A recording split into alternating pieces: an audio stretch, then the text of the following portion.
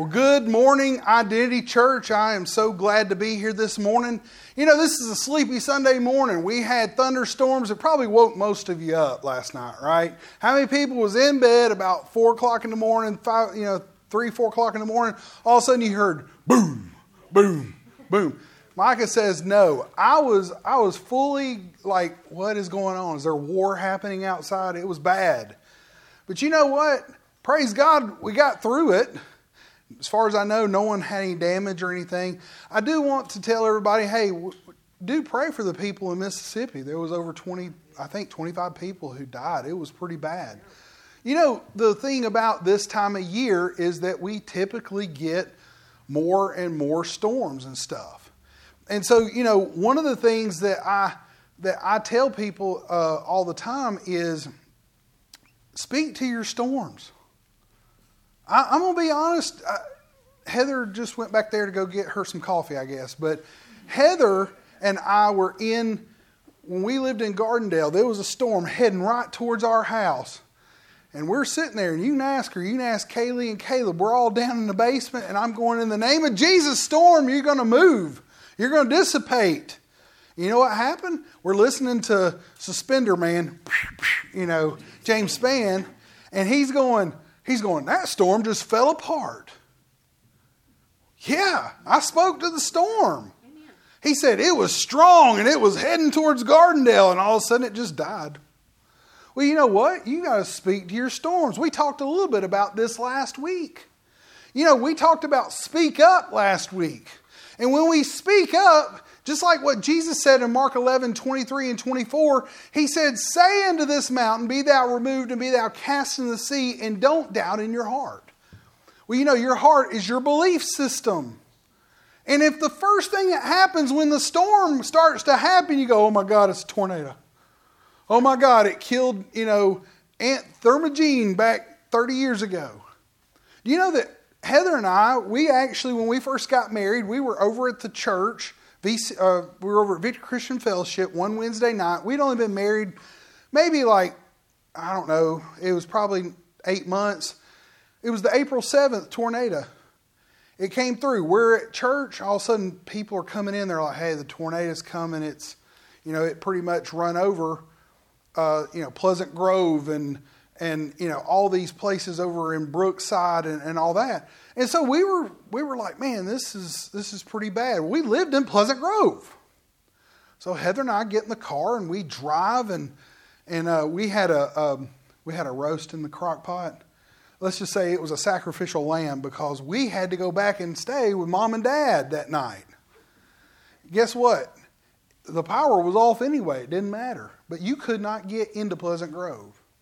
Well, the first thing that I had happen, like the next time we had a storm, is that inside of me, I had not been fully, my belief system had not been fully re-vetted yet into the Word. The first thing that happened was, oh my God, there's a storm coming. Oh my God, there's a tornado. Well, the thing is that after a little bit of time, me and Heather talking about that, I started going, you know what? I'm speaking to myself.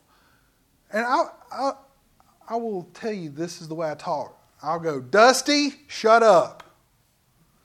How many people know that Dusty, shut up is some of my best prayers? Because when Dusty is speaking and he's going, it's going to be bad. What's happening? Do you know that's not prayer? That's worry. I want you to understand something. If the first thing you go is, oh my God, it's going to be bad, you know that's not a good prayer. You know what a good prayer is? Help! That's a pretty good one. How about this one? Shut up! There's been plenty of times in my life where I was speaking doubt and unbelief. I wasn't speaking into my mountain. And guess what was happening to me? Fear and doubt and unbelief and all these things were coming at me. So last week we were talking about speaking up. But one of the things that the Lord just kept putting on my heart, and I've preached on topics like this before, but this was kind of strong on me this week. So I wanted to share this one again. But I kind of renamed it, redid some stuff. But, the Lord kept putting on my heart is that we sometimes get into these little problems where we can't speak to our problem because we don't understand who we are. We've been told crazy stuff. I love the Andrew Womack. He had a minister friend of his, and he said the guy was competent in ministry and everything else, but they were working on cars together.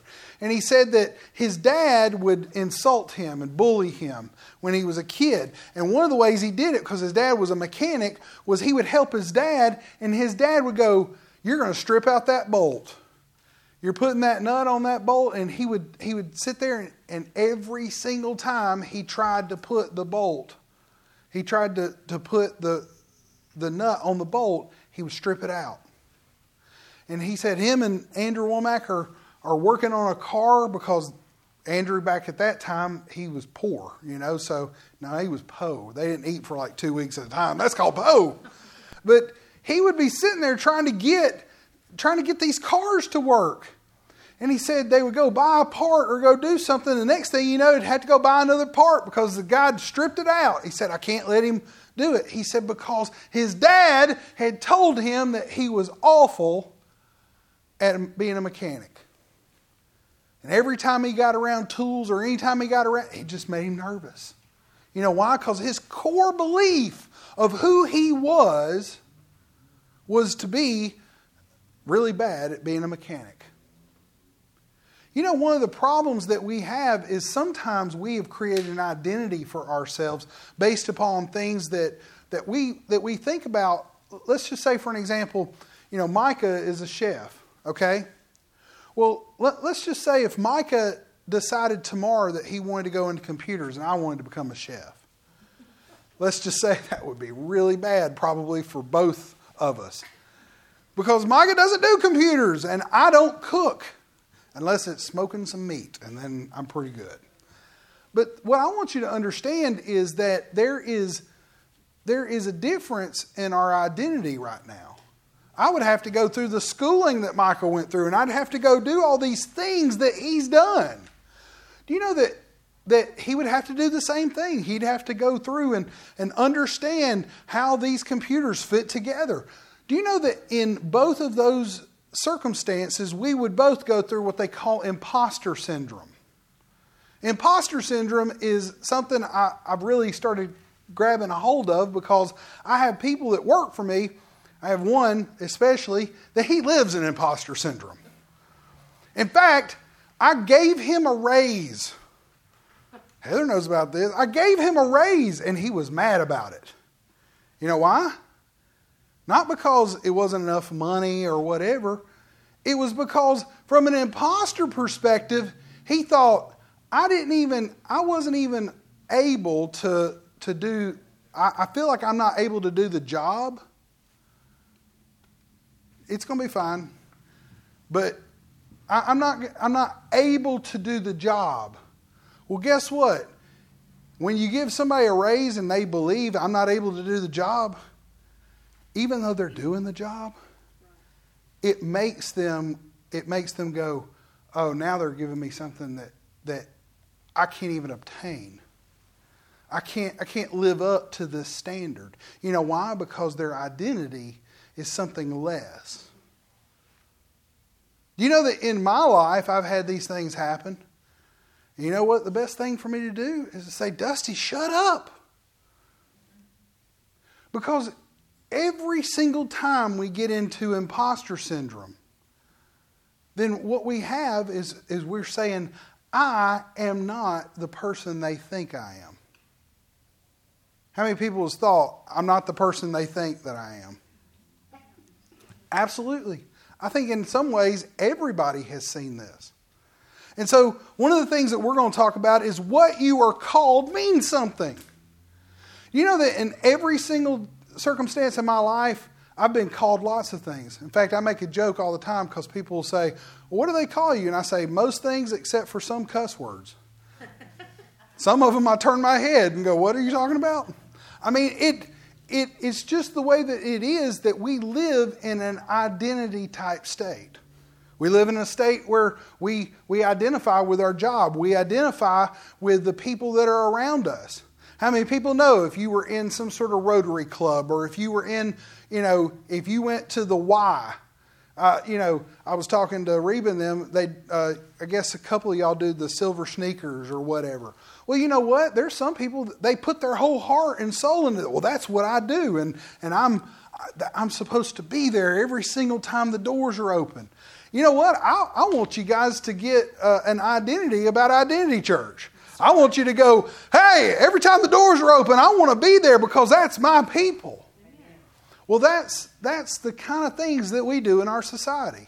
And it wasn't that much different in Jesus' time, but they had a different way of dealing with it. And I'll show you this morning. We're going to start out, the main verse here is Romans 8:28. Now, most people know this verse because it's a verse I use all the time with everybody. Hey, God's going to work all things out to the good for those who love Him. You know, that's true. It's a true statement. But you have to understand some things about the context of this in order to get the fullness. How many people want the fullness of this verse? Anybody? No, nobody? Okay, there's a couple. Okay. So the fullness of this thing is, and we know that all things work together for the good of those who love God, to those who are called according to His purpose. Whoa. You mean I have to be called to His purpose? Well, what if I don't know what His purpose is? Well, let's find out what His purpose is. Verse 29, it says, for whom He foreknew, He also predestined to be conformed to the image of His Son, and He might be the firstborn among many brethren. All right, that's a whole lot of words, but this is what it says, okay? And I went back and I've looked at every word in the Greek to make sure that it matches up. And the reason why they did it this way is because it's doubling down, okay? The way that Paul is writing this is doubling down. He's saying, for God foreknew everybody, and He predestined everybody to be conformed as a son through Jesus Christ. That Jesus was the pattern. He was the firstborn of many brethren. So what happened is God created Jesus as... Now, Jesus was before. In fact, we can go back and look at all the angels of the Lord, and we can go back and look at in the Old Testament where the pre-incarnate Christ, Jesus, was there. We can find it. He's there in all kinds of books throughout the Old Testament. But the thing that we need to understand the most is that when He became a son of the earth, the Son of Man, and He was the Son of God, He bridged two gaps. Now, I always love this story, so I tell it. Back when we were doing, I was doing mission work in Costa Rica, I had this guy, and he came up, and he was watching us, and he was a scientist, and he was going to the University of Santiago. And he comes in and he talks to a lady, and he says, I want to talk to that guy. That's the guy I want to talk to, and he's pointing to me. So I come walking up to him. They said, hey, this guy wants to talk to you. His name was Armando. And Armando is, got the slick back hair. He's wearing the ascot. He thinks, he looks like a college student down there.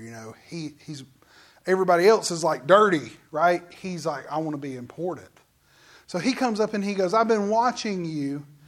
And he goes, I have a mathematical formula for what love and kindness looks like, and I wanted to run it by you.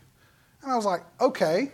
He says, I do astrophysics and all these other things at the University of Santiago. And I told him, I said, well, that's pretty cool. I said, I'm a computer engineer. I went to the University of Alabama, Birmingham. And he was like, oh, that's why I knew I should talk to you. And I'm sitting there and I'm talking to him, and he's starting to talk about the mathematics behind love and kindness.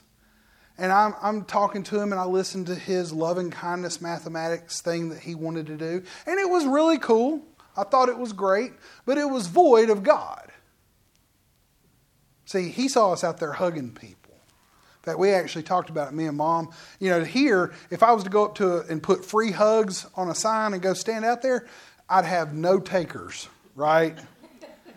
There'd be nobody that want to hug Dusty here in the United States. But you go down to Santiago, you go down to Mexico, you go down to Honduras, and you put free hugs on, people flock to you. You know why? Because they want to be touched. They want somebody to have a connection with, because they're void of that kind of interaction. Well, this guy saw this and thought it was a really good thing. Oh, you're showing kindness by hugging people. And I started telling him about the kindness of God. Well, God sent His Son, and I'm talking to him, and I can tell he's not really into it. And then all of a sudden the Holy Spirit says, tell him about string theory. So I said, well, I've studied some string theory. And I said, what happened was God created this universe. And I said, and there's another universe called heaven. And so it's just on the other side of what we can see. And I start talking to him about that in my version of string theory, that Jesus became the bridge because He was part that universe and part this universe. So He could bridge the gap between man and God. And now we could believe in Him, and we could have a connection to the other universe. And this guy goes, I believe that. And I said, well then, let's pray. I said, you're going to get saved today. You're going to be a child of the other universe. This guy was all about it. He kept coming back every single day that we were out there, and he would talk to me. And I got him hooked up with some people that were down there. But I tell you that story because we live in a world where we're being conformed to this world. See, that's what Romans chapter 12 talks about. Romans chapter 12 says that, I beseech you therefore, brethren, by the mercies of God, that you present your bodies as a living sacrifice, holy and acceptable unto God, which is your reasonable service. And it says, don't be conformed to this world, but be ye transformed by the renewing of your mind. Now, I've said this before. Reba thought this was a good analogy, but this water is being conformed to this bottle, right? Well, if I throw it in the freezer, what happens? It gets transformed into a solid. See, what we have to understand is that kind of conformation, if you will, it means that I have boundaries. But see, this is a different word here. This word right here is symorphosis, and it means jointly formed or fashioned like unto. This would be more like 2 Corinthians 5:17, where it says that we were made new creatures in Christ Jesus. That means that we were formed jointly together to be conformed.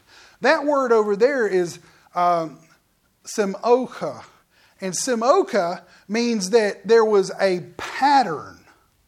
There's a way to put something in a pattern. How many people know that if in a pattern, like if I take a 2x4 and I'm going to cut 20 2x4s. Well, you know that you take one 2x4, you cut it, and then you use it as the pattern, right?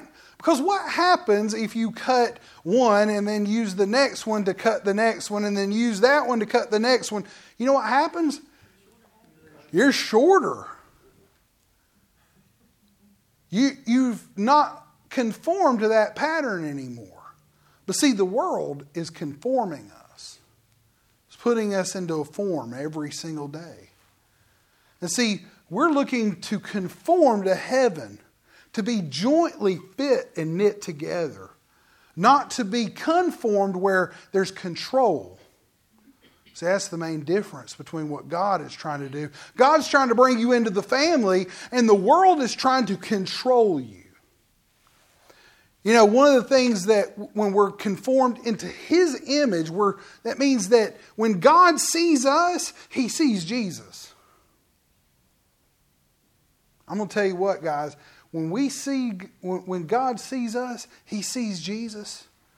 That means that no matter what I did yesterday, because I've accepted Jesus Christ, I can boldly go into the throne room of God, and He goes, there's my son. There's Joanne, there's my daughter. Do you know that in every single person that has accepted Jesus Christ, God just looks at you and goes, woo, there's my son, there's my daughter. Do you know that this is the truth of how our purpose is supposed to work in the earth? You know, I've said this many times. My dad and my mom are in the back. Well, I'm a Cornelius. I'm not a baker. You know, I'm not somebody else. I mean, I'm married to a Gullion, but she's come over onto our side. I brought her to the dark side, you know. But Heather and I, we're conformed to being Corneliuses. We're raising Corneliuses. They're going out into the world. Now Kaylee is a baker, and she's going out in the world as a baker. Do you know that in every single way that we are formed together, we start taking on that image? You know, Kaylee and Micah are going to live their lives in the image of what they build. You know what? Heather and I, we live in the image of what we build. It's completely different than the Gullion household, and then even my own parents. Do you know why? Because it's ours. We're fitly, tightly knitted together. Heather and I, we've been married for almost 25 and a half years. What happens is that there are things that I finish her sentences and she finishes mine. You know that in some ways, we're so connected together that if you pulled us apart, one of us would probably have a really hard time functioning. It's just the way that we're created.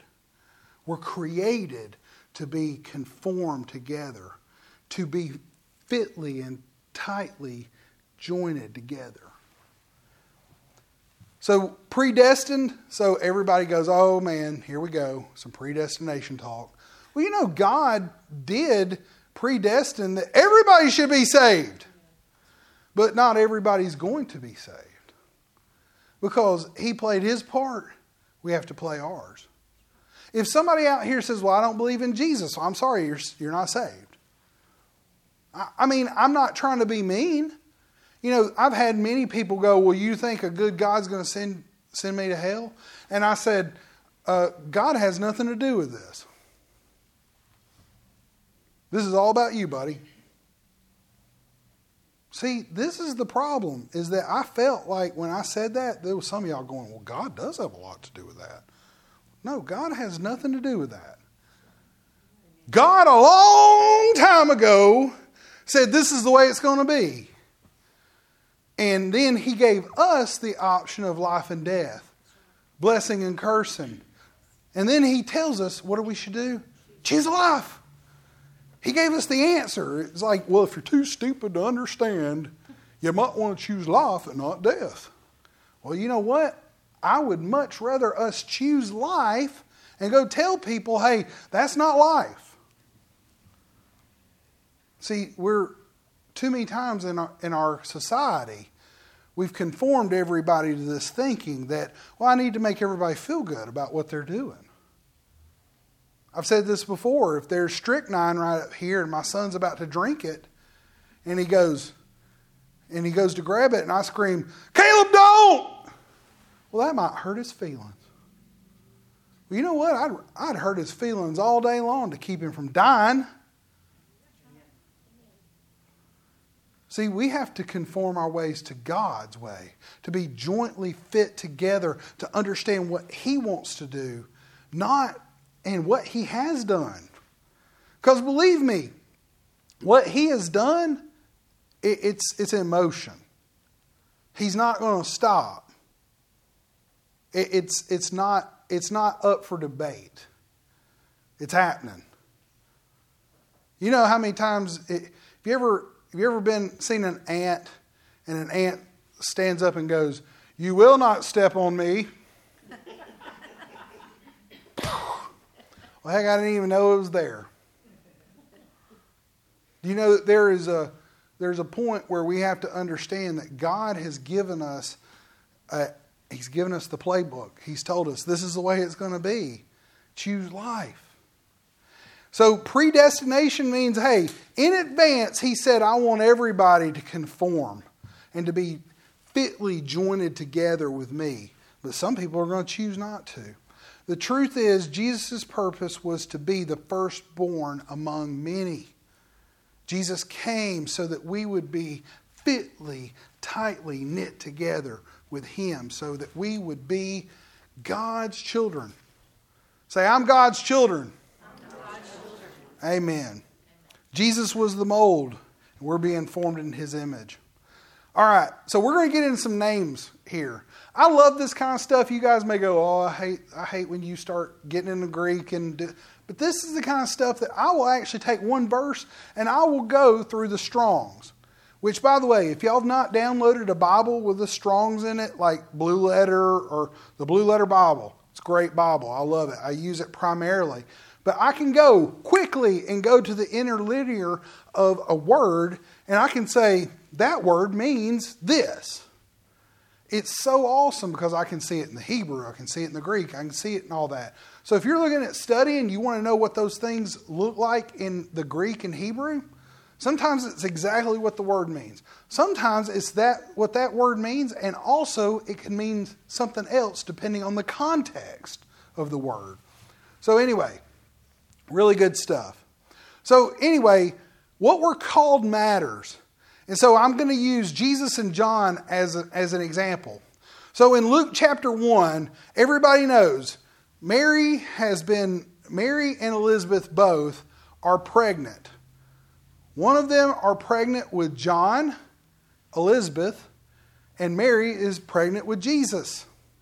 Now, there's a whole bunch of stuff that goes on here. They actually had to shut the mouth of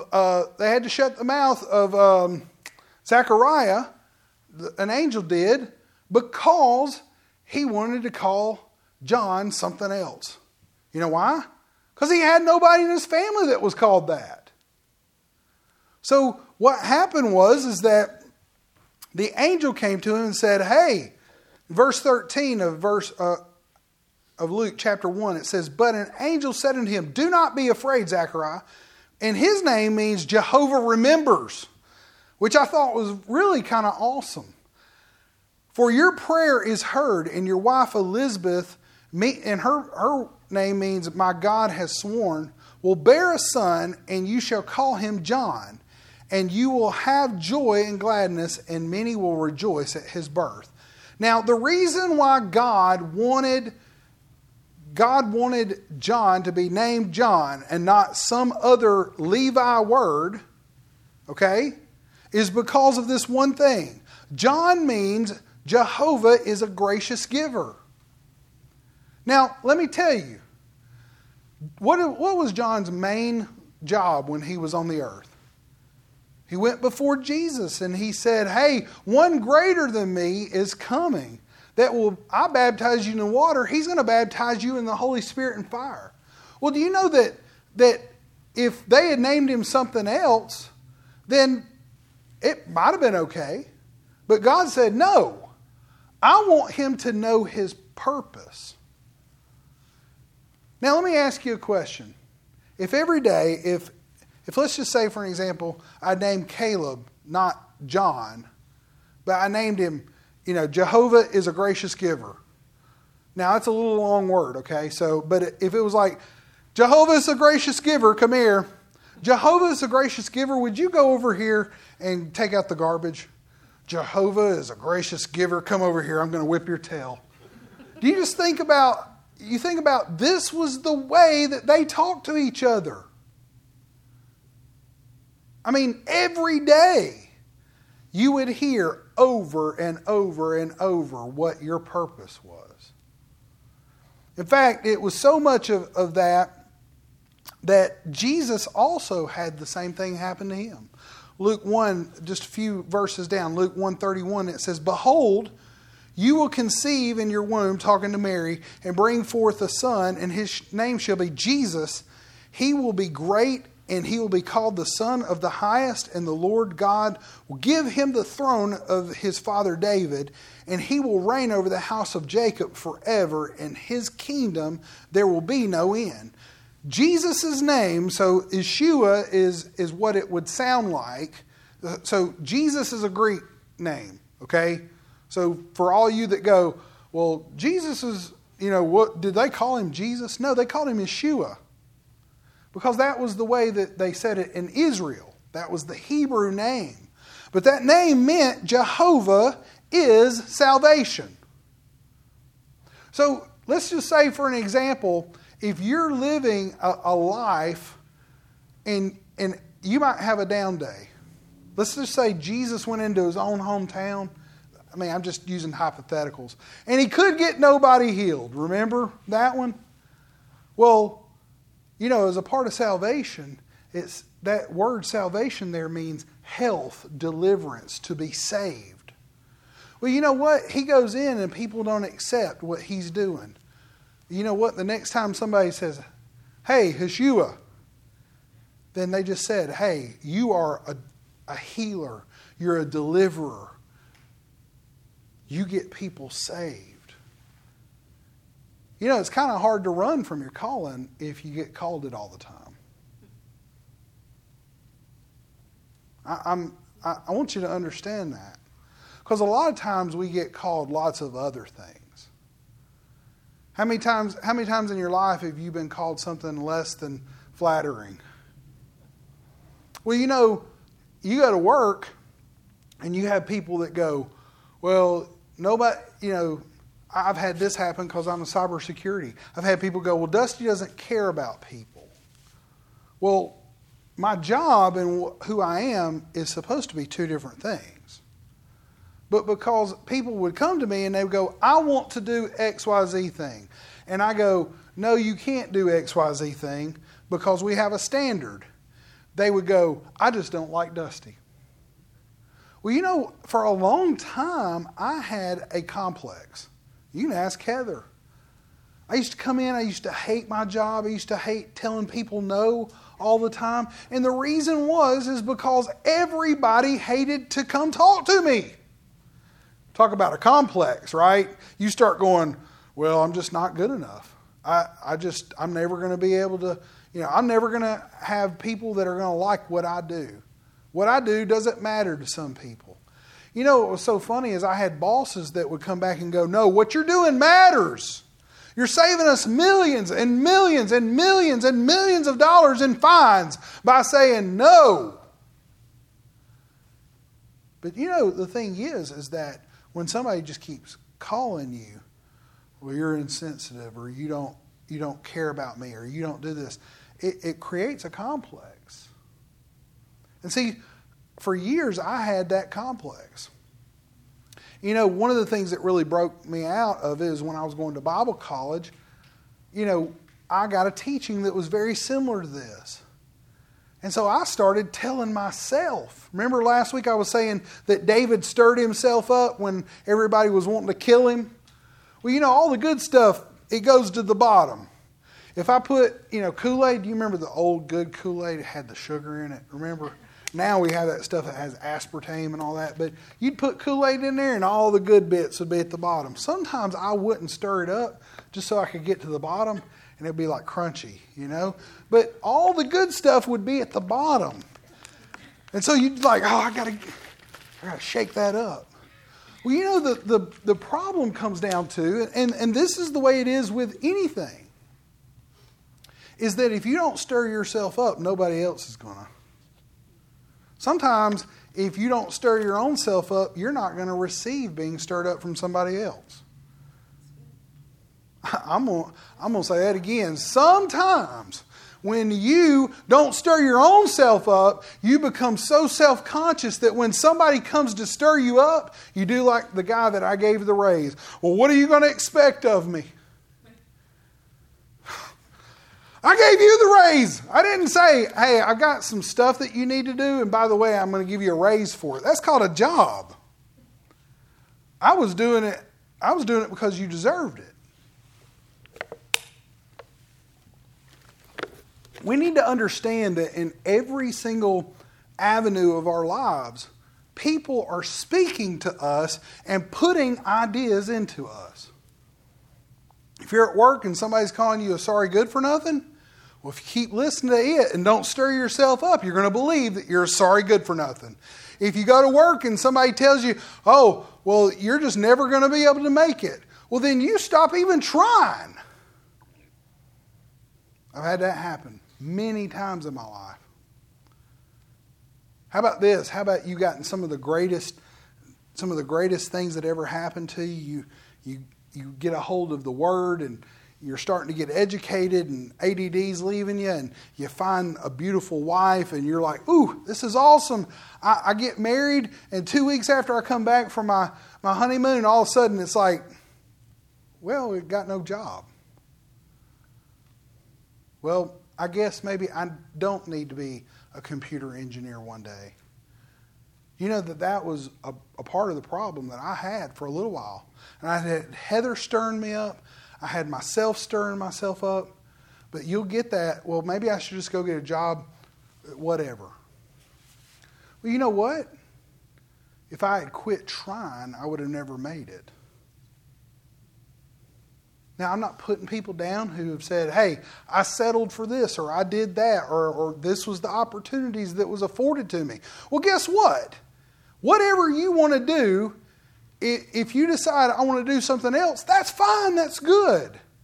But don't ever, 20 years later, walk away and go, well, I had these circumstances happen and I couldn't do that. Circumstances should never, ever, ever stop you from whatever God's calling you to do.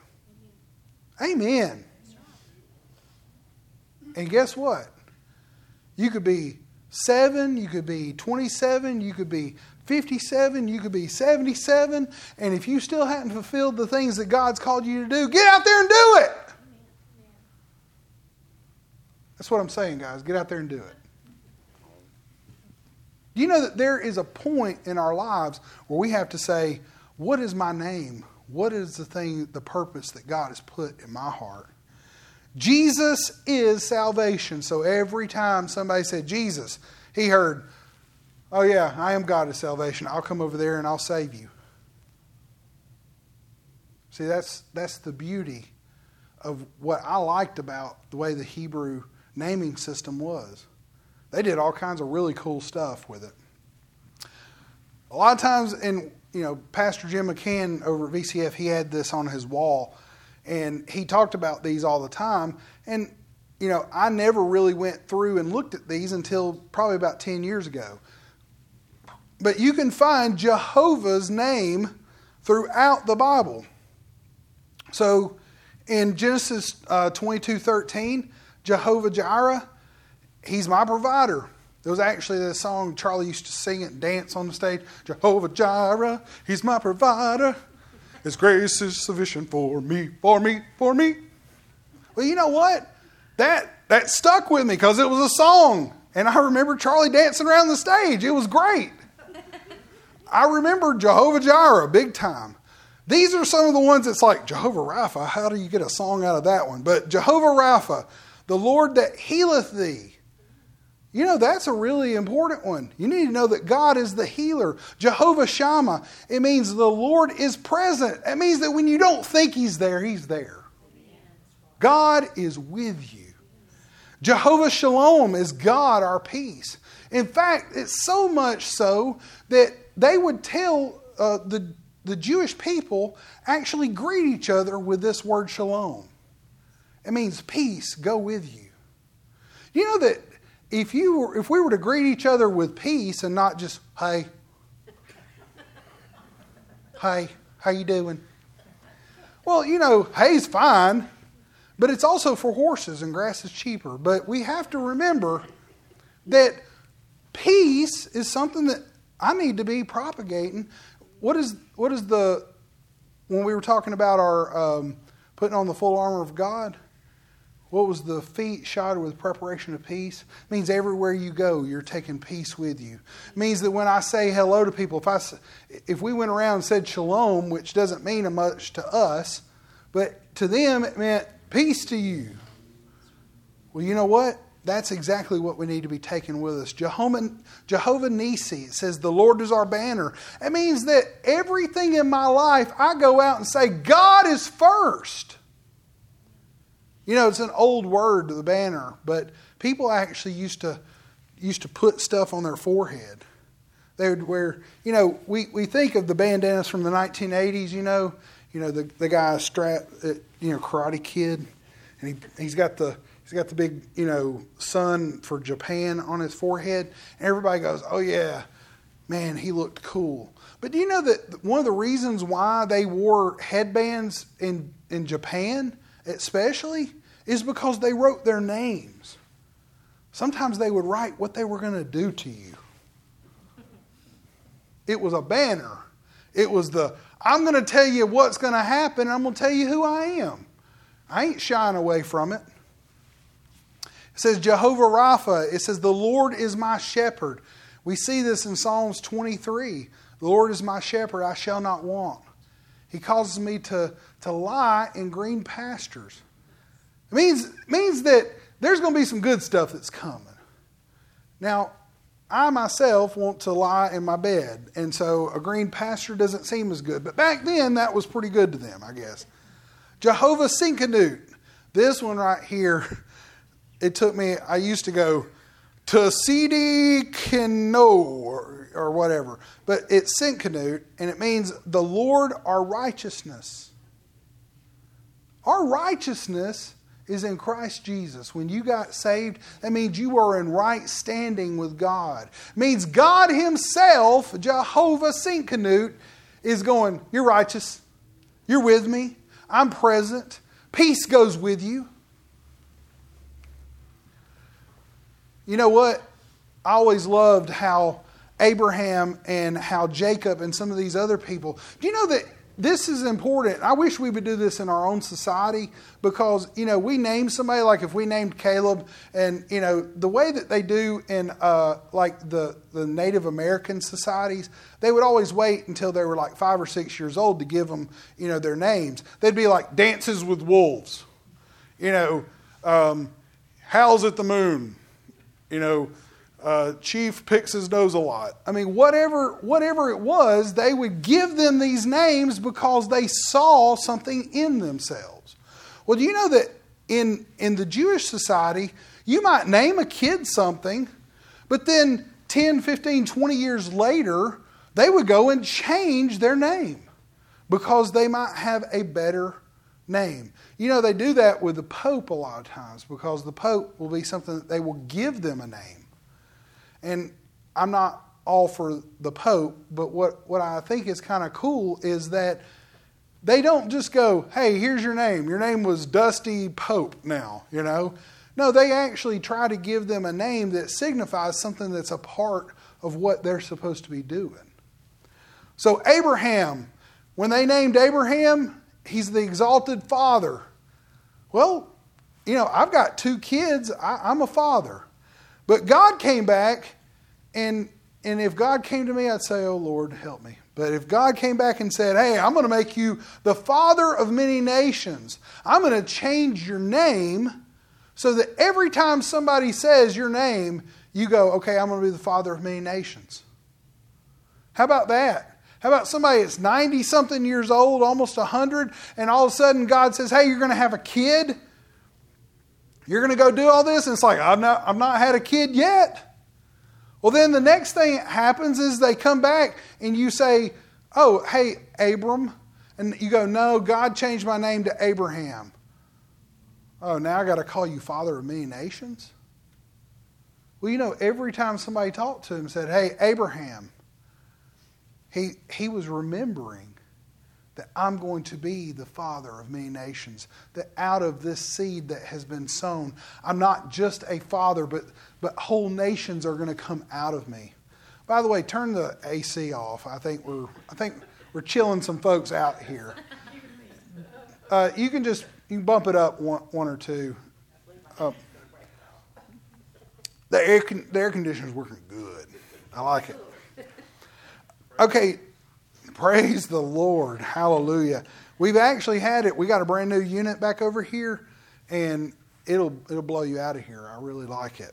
So, all right. So how many people remembers that Jacob, so you had Esau and Jacob, right?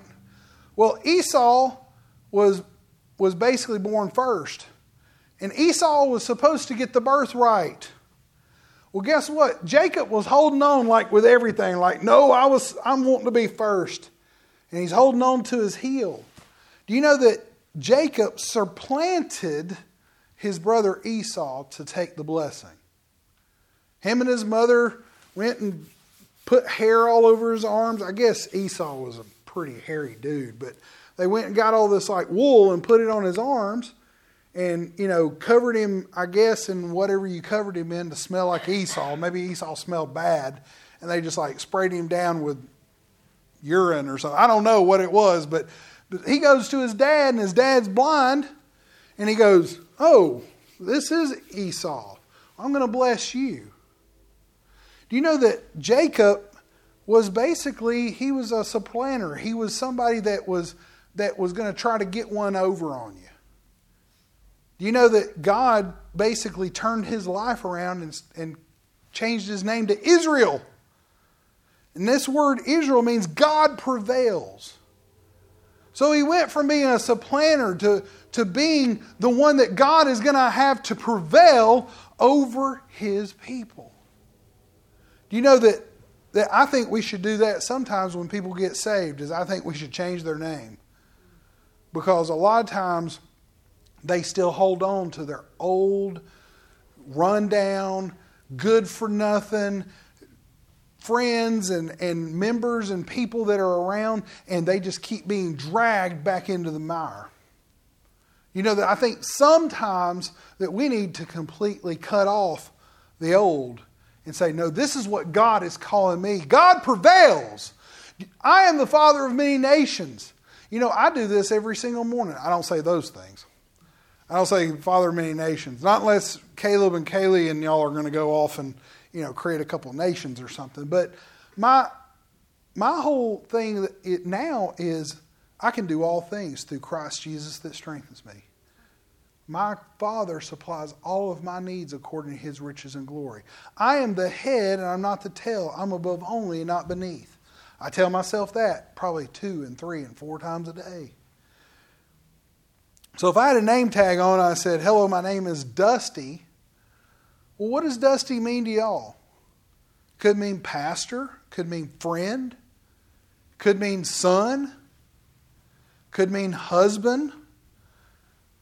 You know what? I can go find other people and it might be mean looking, ugly dude. There's a lot of different ways that people see us. And there's a lot of different ways that they can also impress their own identity onto us as well. All right, we're going to get to the end of this real quick, but I just wanted to show the difference here because I thought this was really interesting. I'm going to bring up a couple things that this is the kind of stuff I really love to get into. I love to see the different changes that happens throughout the Word and how people actually interacted in the Word. So Simon and Saul turn into Peter and Paul. Okay, so in Matthew chapter 16, verse 16, it says, Simon Peter answered and said, so Jesus had asked him, Simon Bar-Jonah, who do you believe I am? And so Jesus is sitting there asking Peter, go ahead, out me, who am I? And Simon answered and said, you are the Christ, the Son of the living God. Jesus answered and said, blessed are you, Simon Bar-Jonah. All that means is son of Jonah. And Jonah means dove. For the flesh and blood has not revealed this unto you, but my Father who is in heaven. And I also say unto you that you are Peter, Petros, which means a piece of the rock. See, whenever somebody comes back and says, oh, well, the church was built on Peter. No, the church was not built on Peter. What was the church built on? What did Peter say? See, what Peter said was more important than who Peter was. Peter said, "You are the Christ, the Son of the living God." This is what the church is built on.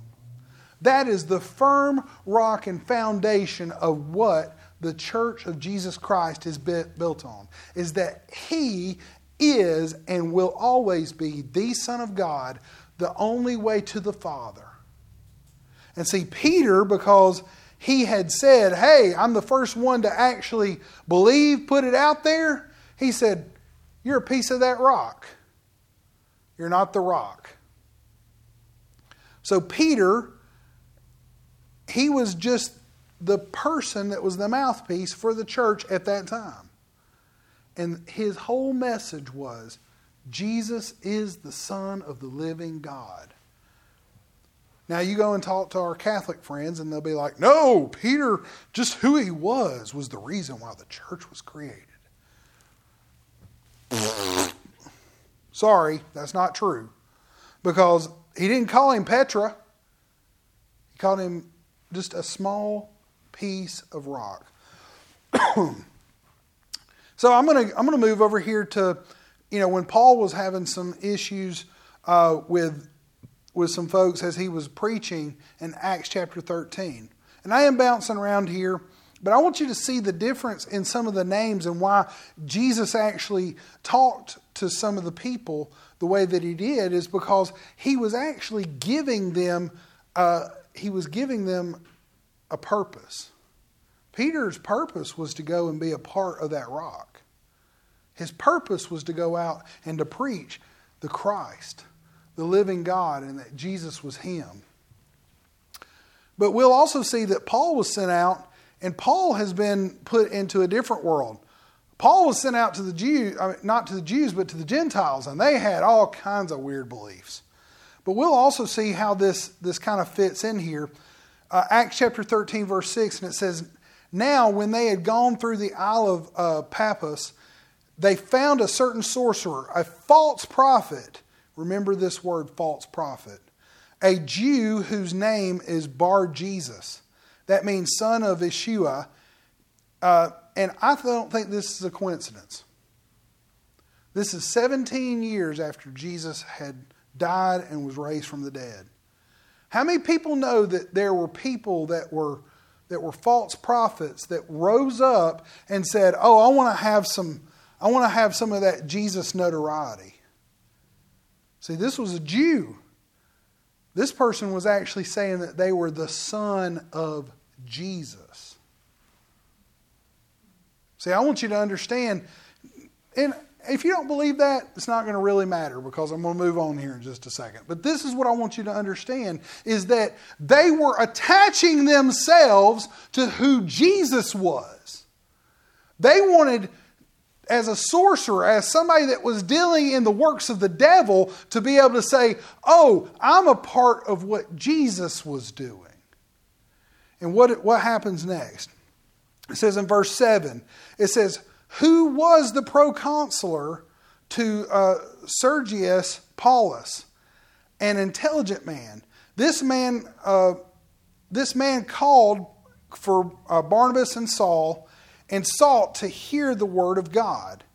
But Elymas, the sorcerer," so I want you to understand, this is not two different people. It was Elymas that changed his name to son of Jesus. See, what happened here is that Elymas was really his real name. And Elymas was the one that was going around going, "Oh, I'm the son of the living Christ." So listen to me, Sergius. Don't go out and listen to this Paul and Barnabas, because they're going to lead you wrong. I'm the one that actually is the Son of God, the Son of Jesus. And it says right here, it says that, "But Elymas the sorcerer, for his name was translated, understood them, seeking to turn the proconsul away from the faith.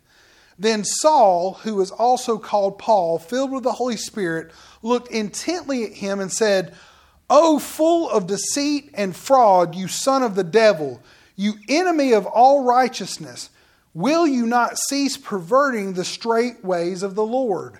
This backs up my statement that he was out there calling himself Jesus. He was an actual false prophet. He was one of those that was trying to rise up and use the notoriety of who our Christ was. And Paul was calling him out for it. See, this is important because we have people all the time. I think Heather was talking to people at her work and they were watching. She actually thought it was Jeffrey Dahmer at first, and she used Jeffrey Dahmer, and I was like, whoa, I don't think that was Jeffrey Dahmer. But when we found out about it was actually David Koresh, and it was the Waco massacre thing that happened, and the Branch Davidian folks. You know, that guy just said, I'm the reincarnate Christ. And all these people sold their houses, sold their cars. They all moved their families into a big compound, and this guy looked over them. I mean, he did some crazy stuff. But, I remember back in 92 or 93, Clinton actually ran tanks through the middle of this thing, set it on fire. I don't think one person lived. It was really kind of strange, but the whole thing is that this was an antichrist. This was a false prophet, somebody who had taken on the identity of Jesus by saying, "Hey, I'm his son." And it says, it says here, that Saul, who was also called Paul, was filled with the Holy Ghost. I wanted to show you here that Saul and Paul are two different names. One, Saul is a name in the Hebrew. It's like King Saul, right? Well, King Saul and Saul himself here, his Hebrew name was Shaul, and it meant desired. So Saul was a desired person. He actually, Gamaliel was one of the highest teachers that you could be in. You had to have the most money. You had to have the most influence in order to be under Gamaliel. And you know what happened? Paul was under Gamaliel for 8 years. It means that he was going to be probably, Paul himself, if he had stayed Saul and he had not went after Christ, he would have been probably the high priest, probably pretty soon, because he was one of the tip top of his students. So Saul himself, before he moved over to the Christian side, he was well desired by everybody. But Paul is a Latin name, and this word Paulius means little or small. And I want you to understand, Sergius had the same name. See, we think about this thing, like in verse 7 it says, who was the proconsul? Sergius Paulius. His name was Paul as well. And one of the things that I bring up about this is because Paul was a name that was used all over the world. God didn't give, Saul didn't go down and Paul rose up. There's a lot of people who teach that. But you know that Paul, when they used his name, it meant little. I mean, that he was going out amongst all these Gentiles and he was being seen as somebody who was humbled. That's probably one of the best things for us to understand is that when we go into something new, when we go into our lives, we don't need to be the most desired. We need to be the most humbled. We need to be the person that goes out and we need to take on the things that happen to us and that are going into our future. We need to be humble and to know where to go next. And to not always say, I know all the answers. Sometimes we got to make changes and we got to do things that are not always popular. When I went away from doing contract work, I went back to pulling cable. In fact, that's how me and Brock actually, we worked together. That's how we became friends and started going to church, is that I'd gotten Michael England hired on and Chris Elrod and a couple other people. But I had to go back from doing computer engineering type work. I had to go back and start pulling cable. Well, because of that, I got humbled. I went from, I know where my future's going and I know what's happening and I know where I'm going, to, hey, I got to take a couple steps back. I took a pay cut. Everything started happening that way. But you know what? Out of that, I got to know people like Brock. I got to know people throughout Southern Company. And because I started and I humbled myself by going back into a job where I pulled cable and not just worked on PCs or worked on servers, but I actually worked with people, then I got to know all kinds of people. God opened up doors of opportunity that I couldn't even imagine. I was able to go and take jobs at places like Southern Link. And because I went and took jobs at places like Southern Link, they taught me things like cybersecurity. And then now I've been with EMS, the Energy Management System, which is what runs all this power. I've been doing that for the last 15 years. And it's because each time I humbled myself and I went into a new area. You know that Paul himself had to humble himself and go away from being the most prestigious, and he had to go into the world. He had to go into the Gentile world. And he had to call himself small. You know that being humble is the first step to wherever you're going next. I want y'all to think about that as you're going through your week, because there are some things where you go, and humbleness is a different thing. A lot of people go, well, maybe I'm too proud and haughty. Well, that's not being humble, is to be the opposite of proud and haughty. That's one way. But how about this? How about if God says that you can do all things through Christ Jesus, and you go, no, I can't. That's also called pride. It's because I know better than God knows. Well, if God tells you something and He gives you a promise, then you better best believe it. You better humble yourself to believe what God says about you. And this is where I'm going to stop. What is in a name? Heather this morning quoted Shakespeare to me. But, I was talking to her about this, and, God has been putting this on my heart that every single time I get away from who I am, and I get away from the identity that He's created in me, that I start walking away from what I'm supposed to be doing, the person I'm supposed to be. So what is in a name? So a Christian, it's a relationship with Jesus. That's all it means. A lot of times the world comes back to you and goes, oh, well, being a Christian means that you're mean to people that you don't agree with. No. Being a Christian means that I love people, but I tell the truth. Being a Christian means that I love Jesus. And because I love Jesus, I love people, even when they're unlovely. Ministry, what is your call? That's one of the things that a lot of people go, what is your call? What is your call? Brock, you know what your call is? Heather, you know what your call is? You know what your call is? Micah? Kaylee, you know what your call is? Well, if you all go, uh-huh, and I know everybody went, oh my God, he's wanting me to tell him what the call is. I just told you at the very beginning to be conformed and fitly, knitly, tightly ingrained together as the purpose of being with the firstborn Son of Jesus Christ, so that you can be in the family of God.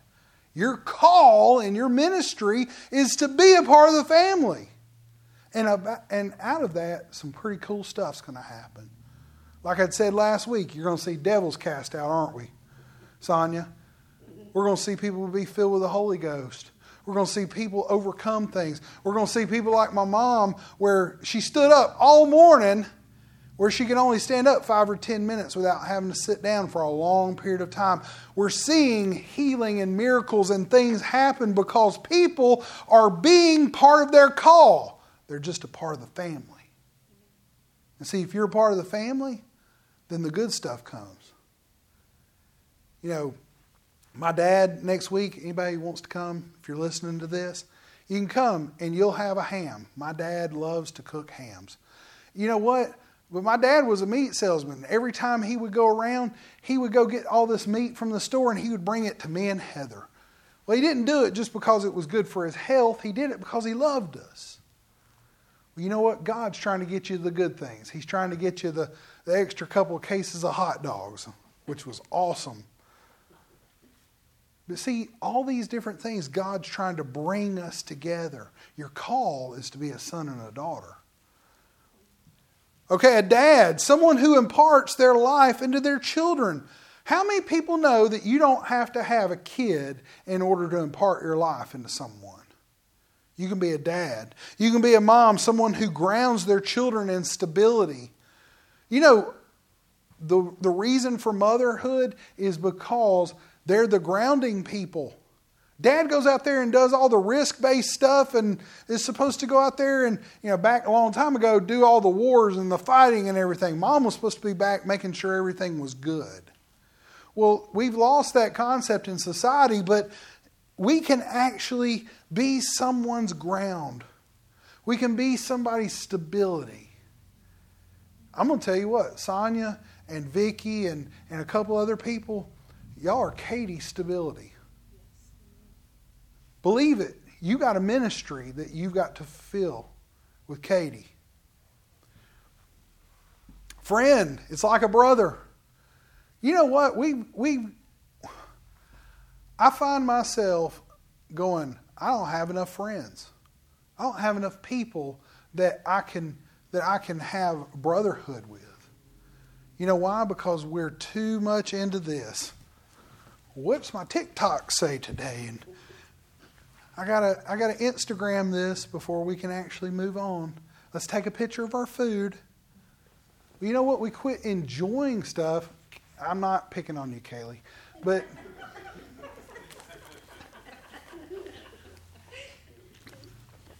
the thing is that we're not living life with people as brotherhood. What we're doing is we're taking our lives and we're condensing it down into the most happiest 3 seconds or whatever it is, and we put it on Facebook or we put it on Instagram or we put it on TikTok.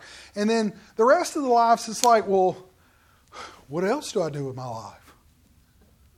Well, you're supposed to be living it. So sons and daughters, God calls you sons and God calls you daughters. In fact, in Galatians 3:6, for people who go, oh, I don't know if God's calling me to be a son or a daughter, it says, for ye all are the children of God by faith in Jesus Christ. There's your verse. You know that Jesus has created the opportunity for you to be in the family. All you got to do is believe. Every day you need to wake up. If you're a guy, you go, I'm a son of the living God. If you're a woman, you go, I'm a daughter of the living God. Amen. You know, that was really hard for me a couple of years ago. Well, you're saying that you're like God? Well, I was made into His image.